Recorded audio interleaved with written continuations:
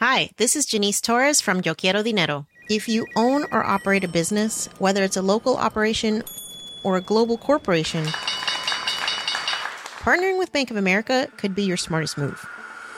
By teaming with Bank of America, you'll enjoy exclusive digital tools, award-winning insights, and business solutions so powerful, you'll make every move matter. Position your business to capitalize on opportunity in a moment's notice. Visit bankofamerica.com/bankingforbusiness to learn more. What would you like the power to do? Bank of America N.A., copyright 2024.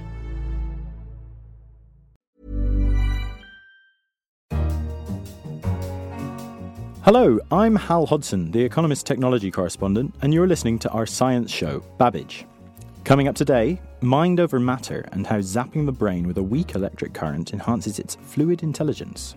The idea with understanding or detecting the P300 is it allows you to see a little bit into the future. We witness the birth of the next generation of mobile phone camera, a truly tiny device that spurns every aspect of current photographic technology. You could have this stuck on the back of your phone, and you would be able to get an aperture then that would give you the kind of resolution that we've never seen before. Also on the show, how whales became so good at filtering food. Along the cusps, you can see these little holes that seem perfect for allowing water to be gushed by and then having small animals filtered out. So let's start with the complexities of the human brain. Work is underway to help us squeeze more value out of our grey matter by harnessing brainwaves called P300s, endeavours sometimes known as brain augmentation. Researchers argue that the best general-purpose computer is the one between your ears. It therefore makes sense, they say, to bring our cerebral wetware into the loop, rather than to merely build software and robotics that operate on their own. To explain more on cognitive behaviour, I'm joined by The Economist science correspondent, Benjamin Sutherland. Ben, to understand this research, we first need to explain the role of the brain's P300 signals. What are those? The P300 signal is a brainwave or a collection of brainwaves from essentially more limbic, reptilian, or primitive part of the brain, which registers recognition. Now, that recognition could be a child recognizing his mother in a crowd. It could be someone recognizing a threat in the jungle or the savannah, some sort of an animal that might eat them. So there's not a lot of information in the signal as to what actually is being seen. Is it something that could kill me or something exciting that I've been really eager to see? It's just the fact that something has been recognized. The strength of the signal depends on just how unexpected the stimulus actually was. If you're in an area and say you're at home, you're certainly not expecting to walk into your kitchen and see a big snake, but suddenly there is one there, the signal is going to be very, very strong. And so what the research that you've written about this week, Ben, what are they aiming to do with these brainwaves? The idea with understanding or detecting the P300 is it allows you to see a little bit into the future. Since you're able to see what sort of brain activity is taking place, you can predict what type of action it would be taking place within a fraction of a second before that action takes place. This work is being done essentially at universities and military research labs in the United States, some abroad, but a lot of it is really concentrated in organizations funded by the U.S. Department of Defense. Right, and so they're seeing into the future with, you put this device on your head and it looks at these brain signals and gives you some sense of what's coming. What can you use that for? I mean, presumably some kind of weapons application, but how much do we know about it? Well, one of the main applications or the main potential applications is for geospatial image analysts. Since the war on terror started, the amount of drone and satellite imagery has just expanded greatly. You have to have a lot of human eyeballs looking at that. And the idea is by detecting the P300, instead of having an analyst look at an image and determine exactly what's there, you can break the image up into a series of smaller images. These are known as chips, a process called chipping. Flash these images in front of the analyst at a rate of about 10 per second. Now that's very fast. That's about half the speed of cinema.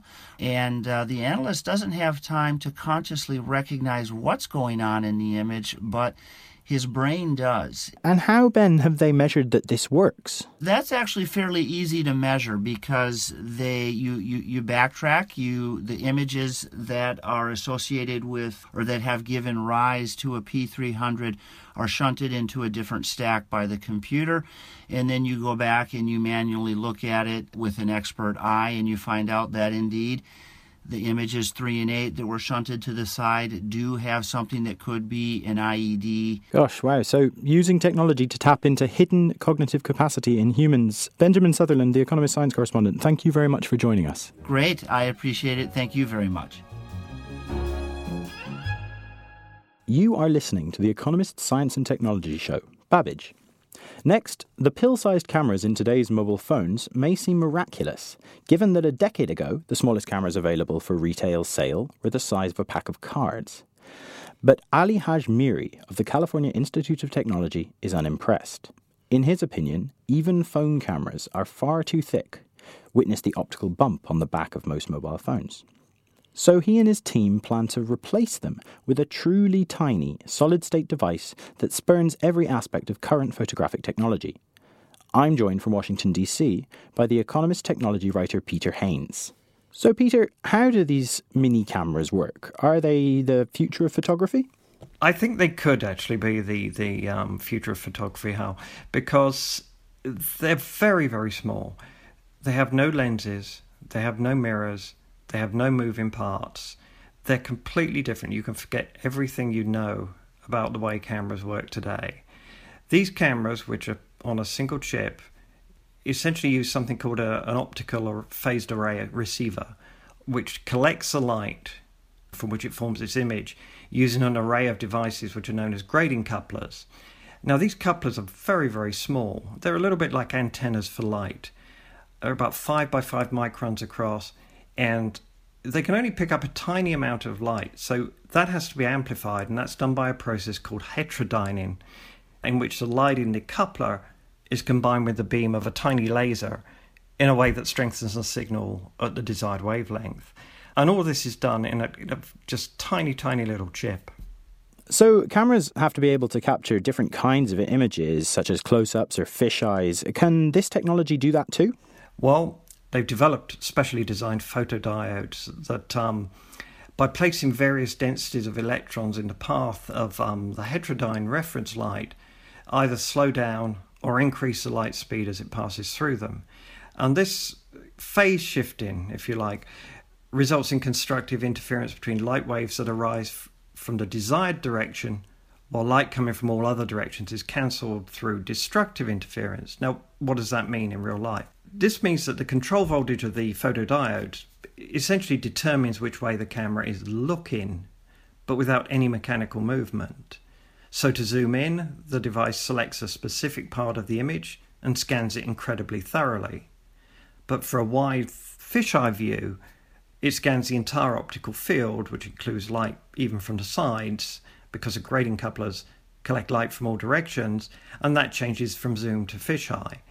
And that change takes about a nanosecond, which is incredible. So, Peter, how small are we talking here? What are the measurements of these cameras? The prototype OPA chip is about 1 millimeters square and around 5 microns thick. Now, if you think about this, the average human hair is about 70 microns across. So this is incredibly small. But the active camera element itself is just 100 microns square. So you have an array of these camera elements on the chip. Now, to realize the kind of resolution achieved by the camera in a modern Apple iPhone, Dr. Hajmiri, the developer, reckons that you'd need about 1,000 of these, so close to 1 million. But by the time he's fully developed this, he thinks that will be less than 1 centimeter square, and again, a few microns thick, which means you could have this stuck on the back of your phone, and you wouldn't even see it. You could cover the entire back of your phone with it, and you would be able to get an aperture then that would give you the kind of resolution that we've never seen before. And what kind of things might we end up using these for?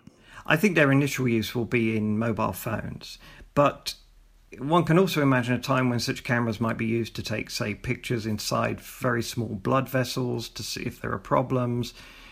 They could be combined in massive arrays to create a lightweight but extremely large aperture that could resolve images from the deepest part of the universe, or they could be combined in swarms made up of a large number of small phased array systems to image whatever they're looking at.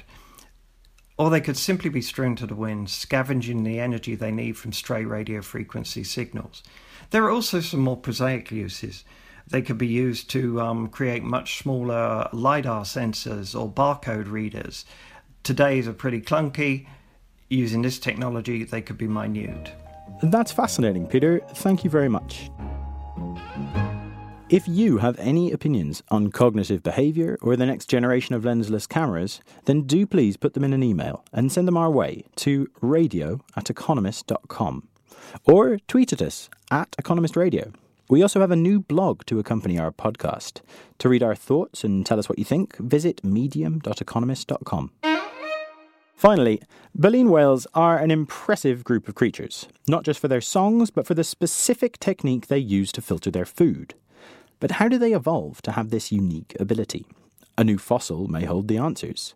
Matt Kaplan, our science correspondent, has been talking to Babbage's regular host, Kenneth Cukier, who began by asking him exactly how these whales filter their food. So baleen whales take in a big gush of water into their mouths and then push it past baleen, and the baleen functions kind of like a sieve and filters out the small animals like krill that then the whale eats. And all of the really big whales that are relatives of the blue whale that carry baleen in their mouths have these filter structures in their mouth in place of teeth. The thing is, baleen is made out of the same stuff that your fingernails and hair is. And hair and fingernails rot away when you die, unlike teeth and bone. So it's very difficult for us to determine when whales started getting baleen and how that evolved. So a couple of researchers were really interested in that question. They started looking at some of the ancient relatives of the blue whale, and they found one that had teeth, but the teeth are so funky that it really starts to tell us a wonderful story of how the blue whale and its kin evolved. So I guess the first question is, what is funky teeth? And then the second one is, why do we want to know this? The animal, when they put its teeth together from the jaws, they realized that the teeth formed something of a filter all in of themselves. Along the cusps, you can see these little holes that seem perfect for allowing water to be gushed by and then having small animals filtered out. So that suggests that if you're going to make the transition from being a toothy animal that is biting things, which we know is where blue whale ancestors come from. Blue whales and all of the whales come from land originally a long, long time ago. And somewhere during that journey, they got into the water and they started filtering food out from it after biting their food. But how that transition occurred has been a really big question. So they knew that this animal was capable of biting stuff, but then they can see these holes in between its teeth that suggest that it may have been using its teeth to filter as well. So that started to spark a lot of interest, and then they looked at the teeth a lot closer. And why do we want to know all of this? We are fascinated by the major leaps that occur in evolution. For years, people asked themselves, how did dinosaurs come to be birds? At what point did that major transition occur?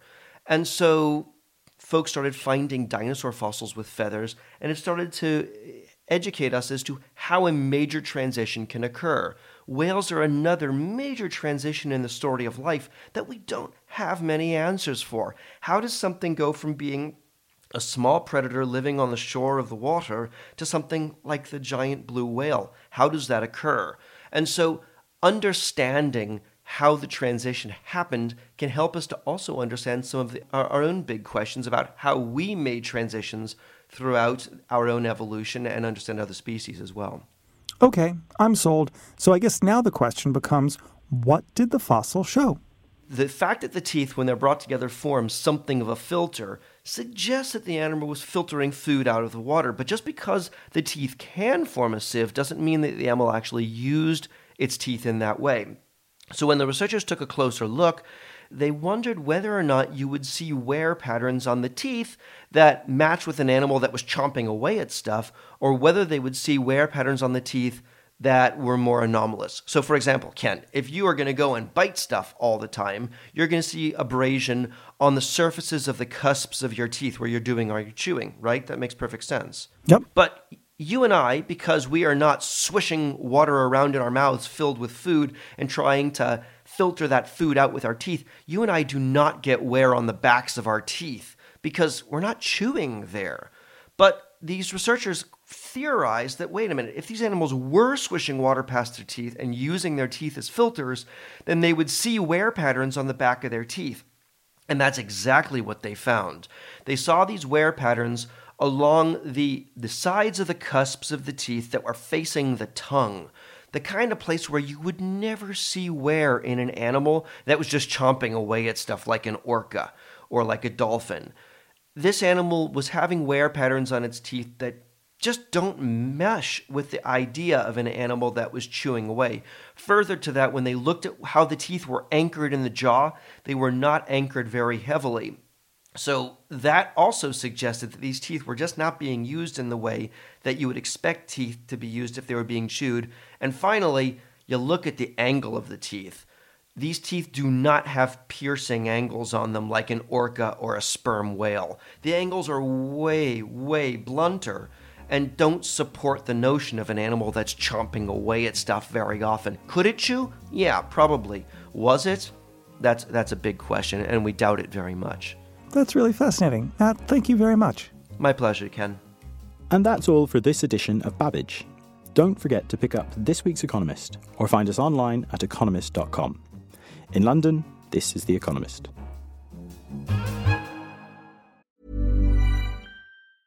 Even when we're on a budget, we still deserve nice things.